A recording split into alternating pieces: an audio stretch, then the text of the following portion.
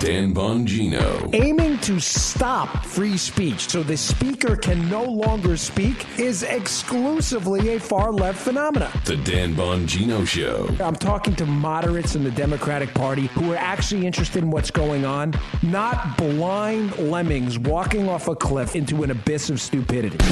Get ready to hear the truth about America. The rich did it. Yeah, the rich did it. They lent money to people who bought homes, and the people never paid the money back. Oh, wow, that sounds like a great business plan. On a show that's not immune to the facts, with your host, Dan Bongino. All right, welcome to the Renegade Republican with Dan Bongino. Producer Joe, how are you today? Great to be here, Dan. Oh, folks, you know I love you all. You're like my extended family.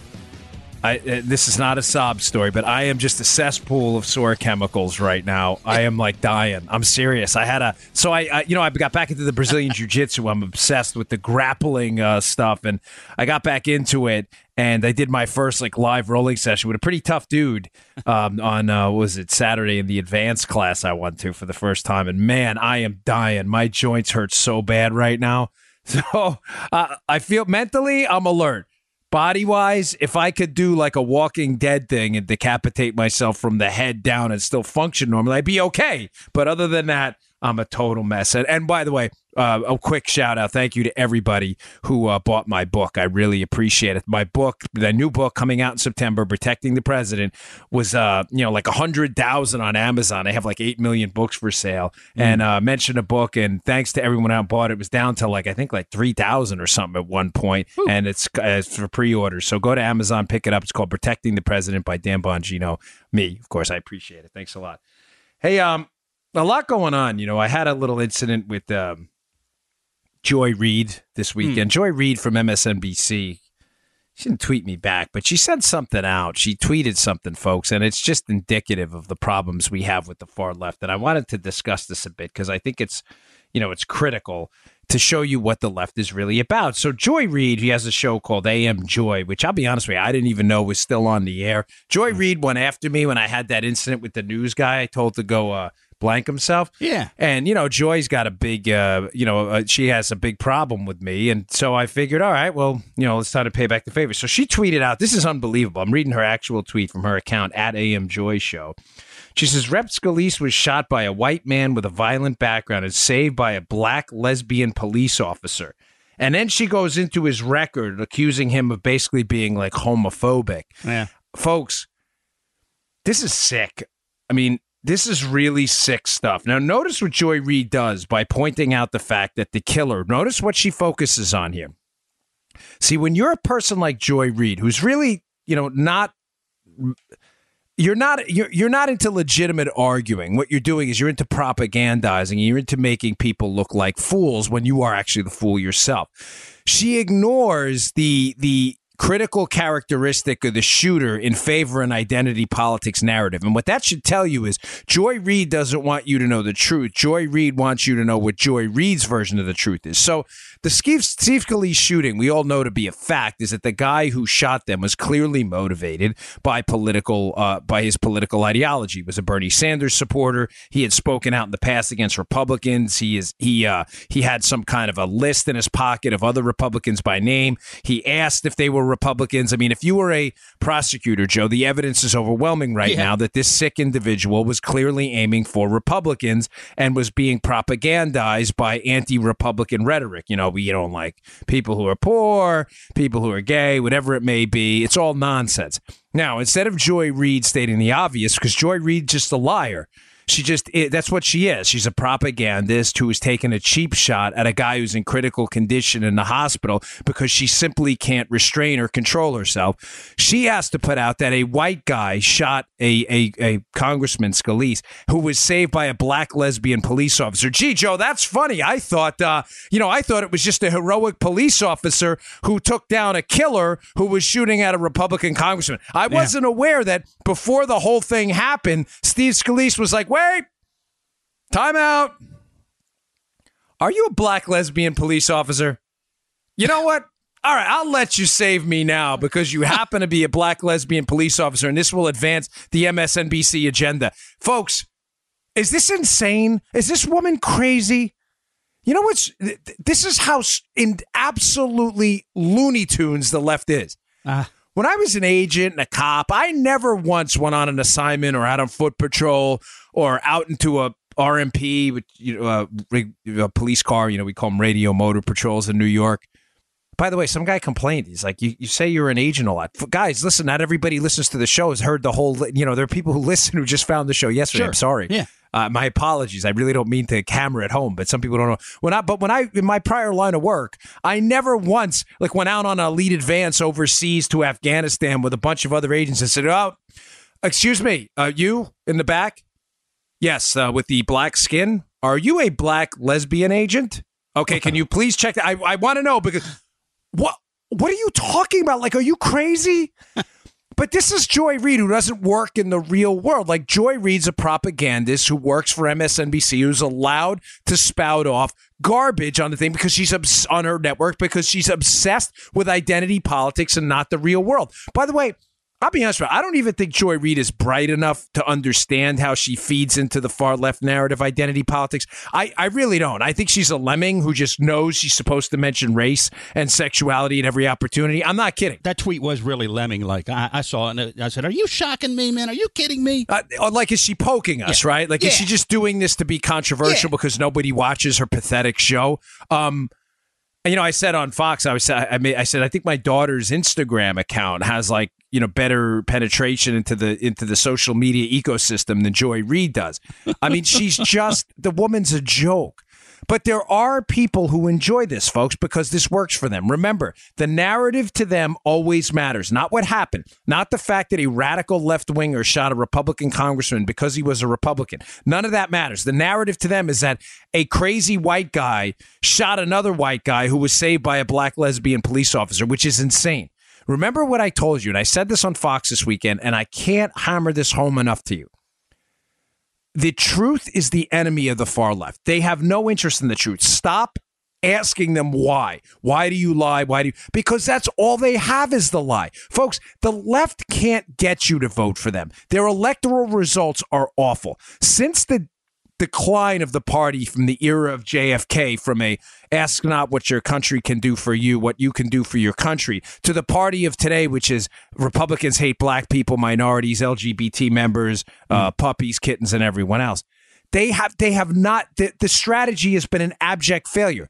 Folks, that's a fact. Now, the left ignores facts, but I'm going to give you actual facts. The left has lost untold governorships, House of Representative seats, United States Senate seats, local seats. They're losing now the courts. They lost the Supreme Court on the ideological side, even though it's not supposed to be ideological, but we all know it is. The election results have been terrible. The left is getting destroyed everywhere. That's just the facts, folks. They lost the presidency. They have gotten damaged everywhere outside the coast. Everywhere. They basically have no power base left outside of New York, Illinois, and California. And, you have a couple smaller, Maryland and Massachusetts and places like that. But their power base is the coast. It's New York and California. Yeah. Out that, the whole rest of the country, they're lost. Folks, they're lost because this strategy is failing. They have nothing else. But what's perplexing, Joe, is they will not exit the identity politics strategy. The identity politics strategy, make no mistake, is, again, I have nothing to sell you. I'm a Democrat. I can't sell you higher taxes. Americans don't want it. We're not Europe. I can't sell you single-payer health care. Americans don't want it. We're not Europe. I can't sell you the public education system is wonderful. So, what do I do? The only thing I have left is to get you to believe that the other guy's worse. Henceforth, this attachment to identity politics. Everything has to be the narrative. And when I say identity politics, they give you the label. It's not the label that was real. In other words, in the Scalise shooting, Joe, what were the real labels in this? Bernie Sanders supporter, shoots Republican congressman, brave police officer fires back, saves the day. That's the truth. Now, the identity politics narrative, which is false, not false that that this stuff didn't happen, false in that this had nothing to do with the motivation of anyone at all. The woman didn't save the day because she went, I am a lesbian, here to save the day. It had nothing to do with it. She did it because she was brave and she was a cop and that was her duty. Yep. But Joy wouldn't know that because she's not brave and she was never a cop and she doesn't understand duty. She doesn't get it. Honor, code. She doesn't get that, Joy Reid. Joy Reid lives by a different code, lies and propaganda. So in order to advance the narrative, they have to put you in a box. And the box they chose in the Scalise shooting is black, lesbian, white guy. Meanwhile, keep in mind, it had nothing to do with the shooting. The guy didn't shoot at Scalise because he was white. He shot at Scalise because he was a maniac and he believed Scalise hated him, wanted to steal his money because he'd been propagandized by far-left rhetoric. The left will always get you to vote against the other guy, not for them, folks. That's all they have. They have nothing left. And ladies and gentlemen, you know, I've said this to you before, and if you'll allow me for a moment to repeat this. I know a lot of you, I get some emails and they're like, well, why are you giving them advice? You've gotten a few of these. They say, you know, let them stick to the stupid narrative. They're getting crushed everywhere. They're losing power. I mean, and you're right. They are. It's a failing strategy. So, the old Sun Tzu? And your enemy's destroying himself. Don't get in the way. Was that everybody quotes Sun Tzu. It's probably half of it isn't even Sun Tzu. Who knows? But when your enemy's destroying themselves, don't get in the way. Like, let them do it, right? Folks, I don't buy that for this. Because I don't see how one side of the country, 40 to 50% of the people who declare themselves as some form of Democrat, how engaging in a strategy that makes the other side of the country evil, that people are evil and not ideas. I don't understand how that benefits in the long run at all. I don't see it. I just don't see it.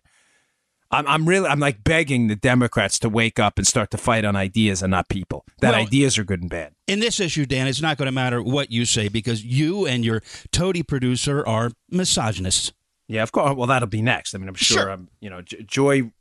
I engaged with Joy before, and I really dislike her. I think she's, and she's going to be forever remembered for that ridiculous face she made on Bill Maher when Ann Coulter brought up the fact that Trump would be president. She's like, like Scooby-Doo. Meanwhile, I mean, the woman's a joke.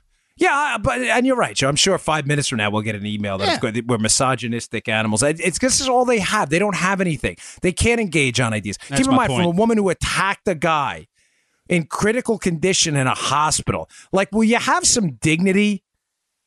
Sheesh, man. Let the guy recover first. All right. Hey, today's show brought to you by my buddies at Freedom Fest. Hey, are you going to this? I'll be there. I'd love to meet you all if you want to head out to it. It's July 19th to the 22nd of this year, obviously, at the Paris Resort in Las Vegas. I'll see you out there. There's going to be a ton of people out there. Larry Elder, Kennedy from Fox News. The Freedom Fest mission is to bring together everyone who cares about liberty to spend the ultimate 3 days together, learning, sharing, networking, and more. The theme is exploring new frontiers. The keynote speaker is going to be Brett Leonard, the leading visionary in virtual reality and a futurist, to discuss the philosophy and impact of the digital experience to our freedom, plus a special interview with the captain of Free Enterprise, William Shatner. Folks, they have a whole bunch of series. These are some of the titles of some of the libertarianism to the extreme. These are some of their series that they're going to have there. No more gun control. Don't vote. It just encourages them. Is it a crime to discriminate? Not in my book. This is the libertarian. This is some of the stuff they have. This is their titles. Free Texas, the state's right to secede. And they're going to celebrate the life and career of Steve Forbes. Major think tanks and freedom organizations, including Cato, Heritage, State Policy Network, the Atlas Society, Reason, and Manhattan Institute will be there. Hey, check it out today, all right? Go to freedomfest.com. That's freedomfest.com, and I'm going to give you a promo code. CRTV100 for $100 off the regular registration rate. Go to freedomfest.com, use promo code CRTV100. I'll see you there, 855-850-3733. I'll be walking around. I got a speech, and then I'm doing a mock trial there, too, so join us there. All right. So, again, just to sum that up, you're nothing more than a label to the far left, even in a situation like this, which is so tragic that we have a congressman who's hanging on to life by a thread, shot in the hip, almost bled out. And Joy Reid, again, wants to make sure that you know that you are nothing more than a label. You are not a human being. If you are a black lesbian police officer, you're not a police officer that matters. It's your sexual orientation that matters first, and the color of your skin. I mean, this is really a sad world they live in, but that's just how it is. We had another incident last night with a car running down people in London. Right. All the details aren't out yet, but it was in front of a mosque, which this is, London has had just a horrible, horrible couple of months, and something's got to give with the I said to my wife last night, she said, how do you stop this? Folks, I said, the only way to do it is we have to stop being firemen and we have to start being arsonists. I am a conservatarian at heart, and I've spoken out before for our civil liberties. Without our civil liberties, nothing none of this stuff matters. But still, if we don't start developing both sources and surveillance networks, there's going to be no way to stop this. We're just putting out the fires afterwards. So when I get more details on this, I'll bring up more of the, I'll talk about the story a little more. Hey, a couple other things I wanted to get to. So last week I discussed trade, and of course I always get a lot of feedback on the trade topic.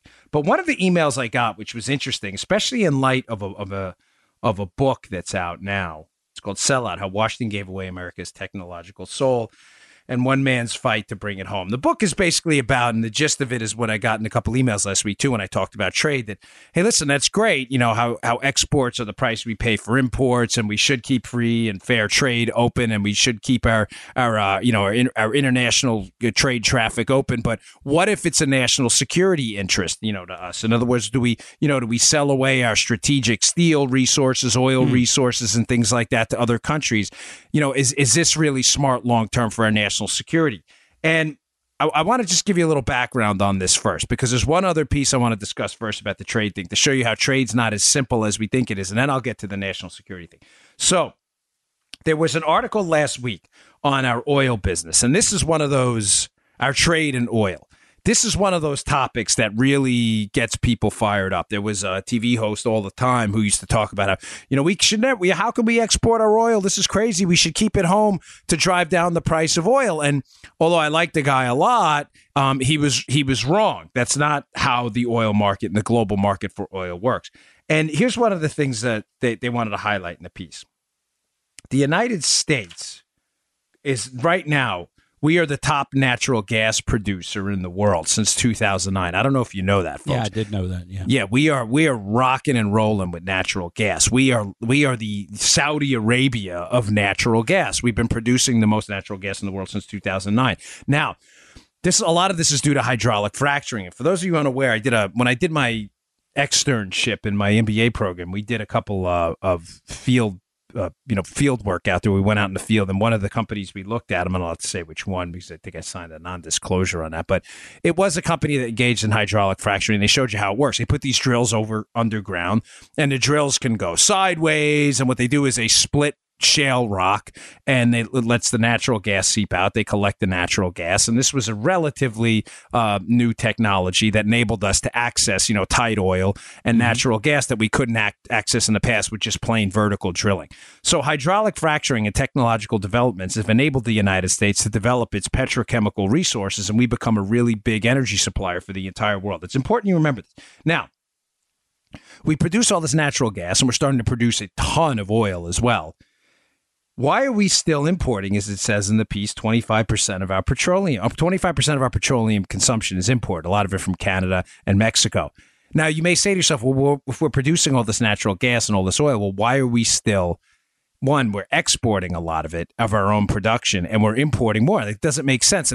But this doesn't make sense if you think of it in very simplistic terms. I'm not trying to insult anybody, because it took, believe me, even though I didn't, an internship type thing, whatever you want to call it, I had to look this up myself to make sure it made sense to me before I got on the air. And I talked about this before, but I'm going to bring it up again because it shows you how complicated international trade can be.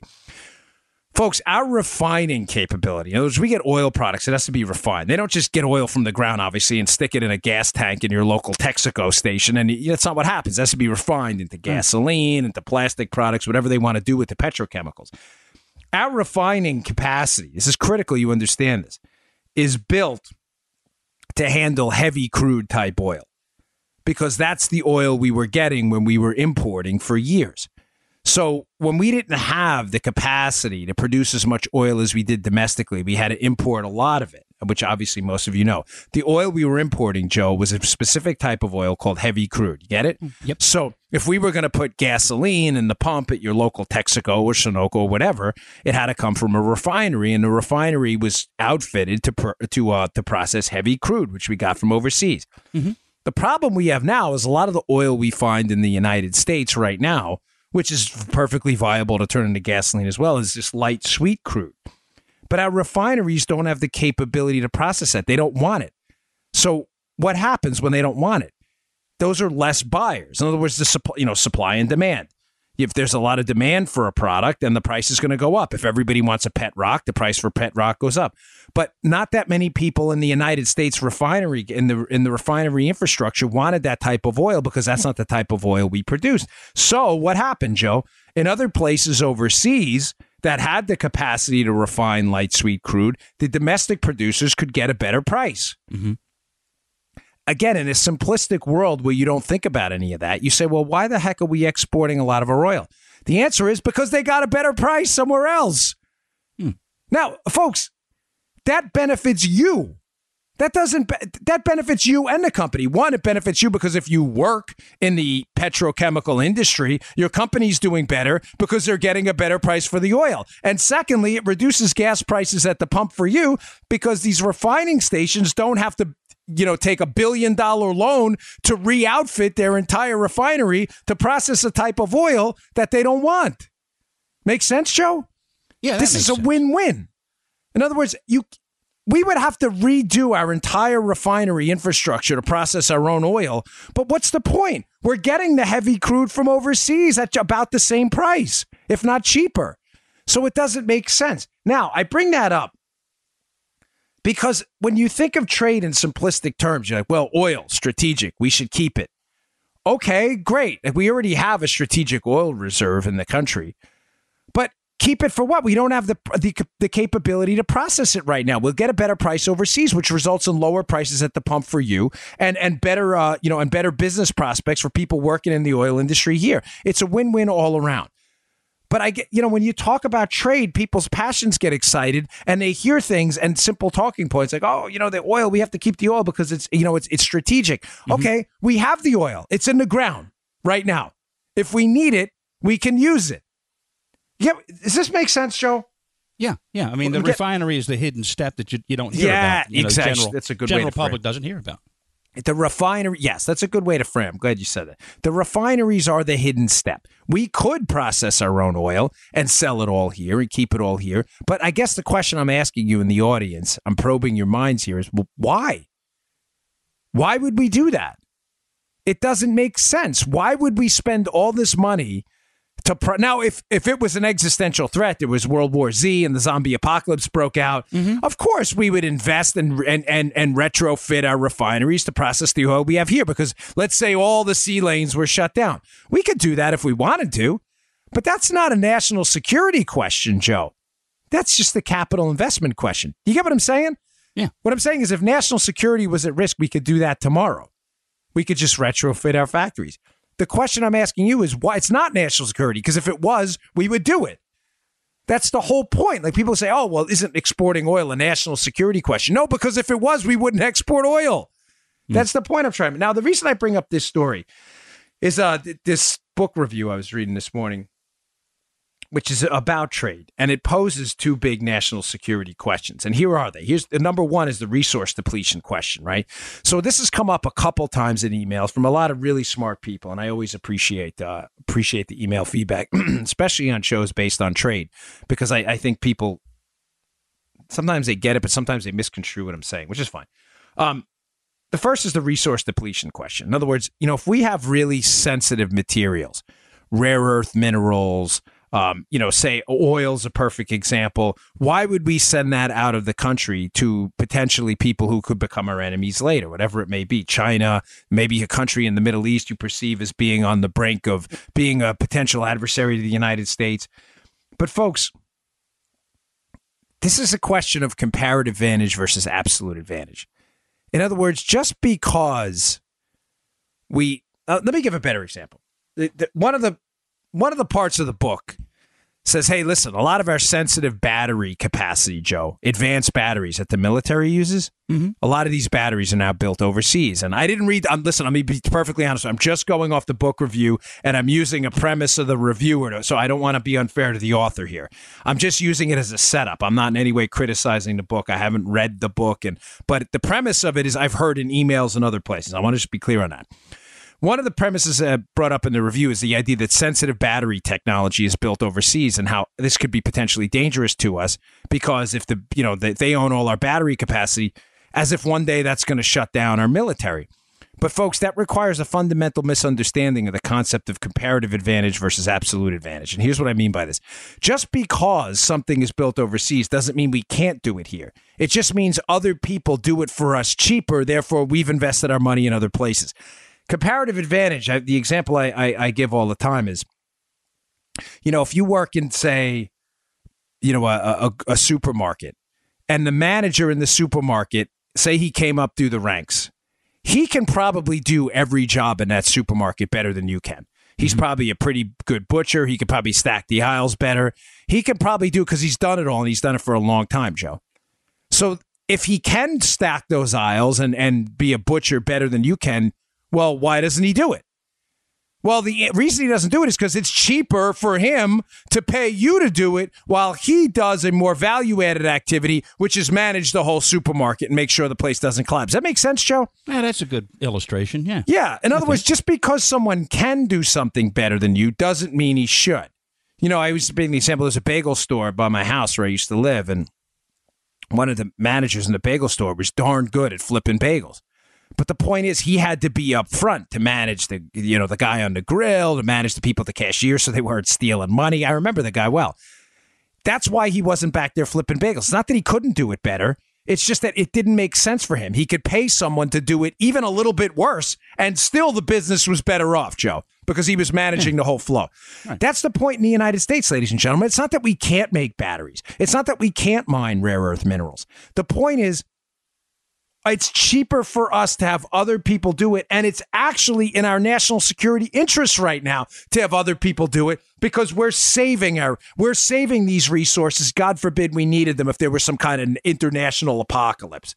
I know this sounds crazy, but it makes more sense for us to get wealthier and wealthier and wealthier, having other people do for us at a cheaper price, yet what we could do for ourselves while we conserve resources here ourselves and put them into other value-added activities. And the differences between comparative advantage, which I just described, the guy in the bagel store had a comparative advantage over just about everyone in the store. He could work the cash register quicker. He could flip the bagels quicker. He had a comparative advantage, but it was more beneficial to him for the business to supervise it than to do any one of those tasks. Now, absolute advantage would be if he had that skill and no one else had it. So in other words, the United States, that's very rare, by the way, if ever. It would be like if the United States had a chemical sensitive to international security no one else in the world had. We would have an absolute advantage. Then in our case, it may be better off, or maybe the only option for us to produce it here. But there's a miscalculation there. The comparative advantage is really the only thing you need to worry about for this, because we can do this stuff. It just doesn't make any sense. Now, on the resource depletion side, on the trade thing with the rare earth minerals and things like that, folks, rare earth minerals. I shouldn't say things like that. I mean, oil and stuff too. When you say like, well, gosh, we're shipping it out of the country. Folks, if there was a national world war, an international world war tomorrow, I assure you, if we needed these assets, one, we would keep them. And secondly, the fact that we're buying rare earth minerals from China, even though we do have them here, they may have them in larger quantities, but we have them here. Do you think about the argument you're making? We're getting our rare earth minerals from China, which is a national security problem because we don't have the capacity to get them here, even though we do, because that's not true. Why would the Chinese send us a strategically vital element if it was critical to their own national security? Folks, think about what you're saying. It's so dangerous to us to import these rare earth minerals and not learn to produce them ourselves. It's so dangerous to us how? That our enemies are giving them to us? Does that make sense? It doesn't make sense. The Chinese have figured out they can make money from us by selling it. And money is ultimately what leads to security. Financial security and military security the money allows you to invest in other things. They're not going to send them to it. Resource depletion is nonsense. And not to mention, there's twofold here. Number one, we get them cheaper if we buy them from China. And secondly, we get to keep ours in the ground. What a deal. If something ever happened, we have tons of oil in the ground and rare earths we haven't used because we're getting them from China. So at that resource depletion argument, I don't buy it. There's another argument here, though, this buying of strategic resources in the United States. Like someone said to me, so again, just to recap, the first argument was, well, we're buying the sensitive stuff from overseas, and isn't this dangerous? We don't have the capacity to produce it ourselves. No, we do have the capacity to produce it ourselves. We just don't because we get it cheaper from them. And what better deal than to take their stuff while not having to use our monopoly chips? Isn't that great? Secondly, the buying of strategic resources. Like, oh, gosh, what the Chinese are buying up real estate and are buying up ports and all this other stuff. Okay, great. Good. They're giving us their money. Folks, do you really think if World War Z were to break out tomorrow, that a Chinese guy with a title, say he's a military guy who owns a strategic port, do you think a Chinese military officer with literally a piece of paper that says I own this port in the middle of a world war, God forbid, with China, the U.S. government's going to go, oh, yeah, come on, take it, plant your ships over there? Folks, it's not logical. It's ridiculous. The reality is, in a free market, ownership of land and strategic assets is just basically a piece of paper. Do you think we would allow the Chinese to come and dock aircraft carriers in a port in New York City in the middle of a world war? It doesn't make sense. I'm not saying this stuff shouldn't be monitored and we shouldn't be very careful in trade.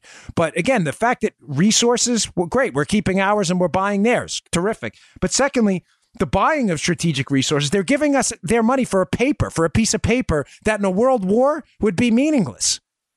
So I don't buy that argument either. All right, one more story I wanted to get to. But if you haven't yet picked up your month's supply of emergency food, folks, I'm strongly encouraging you to do so. I'm big into preparedness. You can probably tell by the tone of today's show.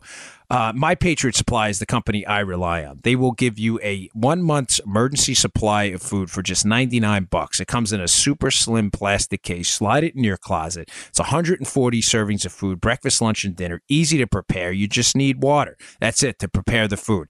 It lasts for 25 years. I'll be long dead. Hopefully you don't need it. But as I always say, better to have it, not need it, than to need it, not have it. Preparedness goes a long way, all for $99. Here's the website, folks. Go pick it up today.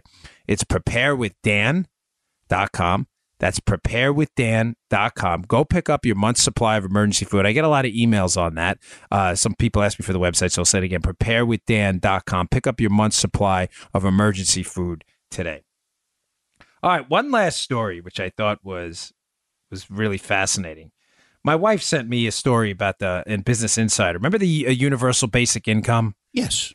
Well, Andy Kessler has a great piece in the Wall Street Journal today, basically dismantling the idea. But, Joe, just so you know on the show how we don't make things up and we're not just total randos here, we bring it up because there's always an undercurrent of trial balloons that goes on with the left. They float stuff out primarily in blue states. I mean, I wrote in my second book about the fight in blue states, how the reason we have to fight in largely Democratic states, even if we're going to lose, is because a lot of trial balloons start there first. Joe knows.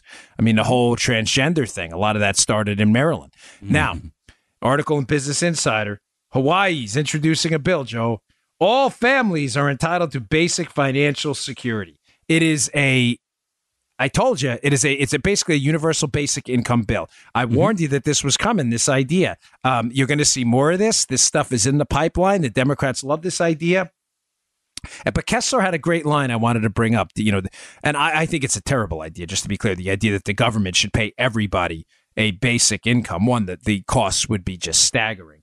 But he had a great piece in there. Throughout human history, there's been this idea that, technology is going to put people out of jobs. And Kessler brings up, the washing machine. What are people going to do now they don't have to wash clothes by hand? All this stuff is ridiculous. Here's the reason. He had a great line, which I encourage you to strongly commit to memory. He said, wake me up when we run out of problems to solve.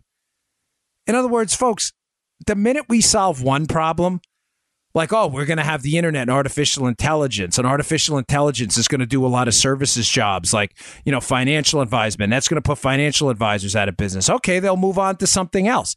They'll move on to whatever, algorithms to determine if a cure for cancer works. If once we find a cure for cancer, they'll find a way to fix Alzheimer's. Once they find a fix for Alzheimer's, they'll find a way to make driverless cars more efficient so that they don't burn as much gas. Once they find a way to do that, they'll find a way to make cars hover so they don't have to rebuild roads. Once they find a way to make cars hover, they'll find the radar technology or LiDAR technology to make sure they don't crash into each other.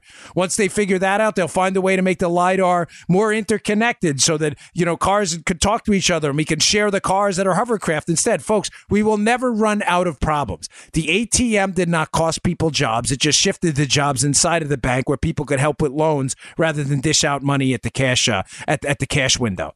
It's nonsense.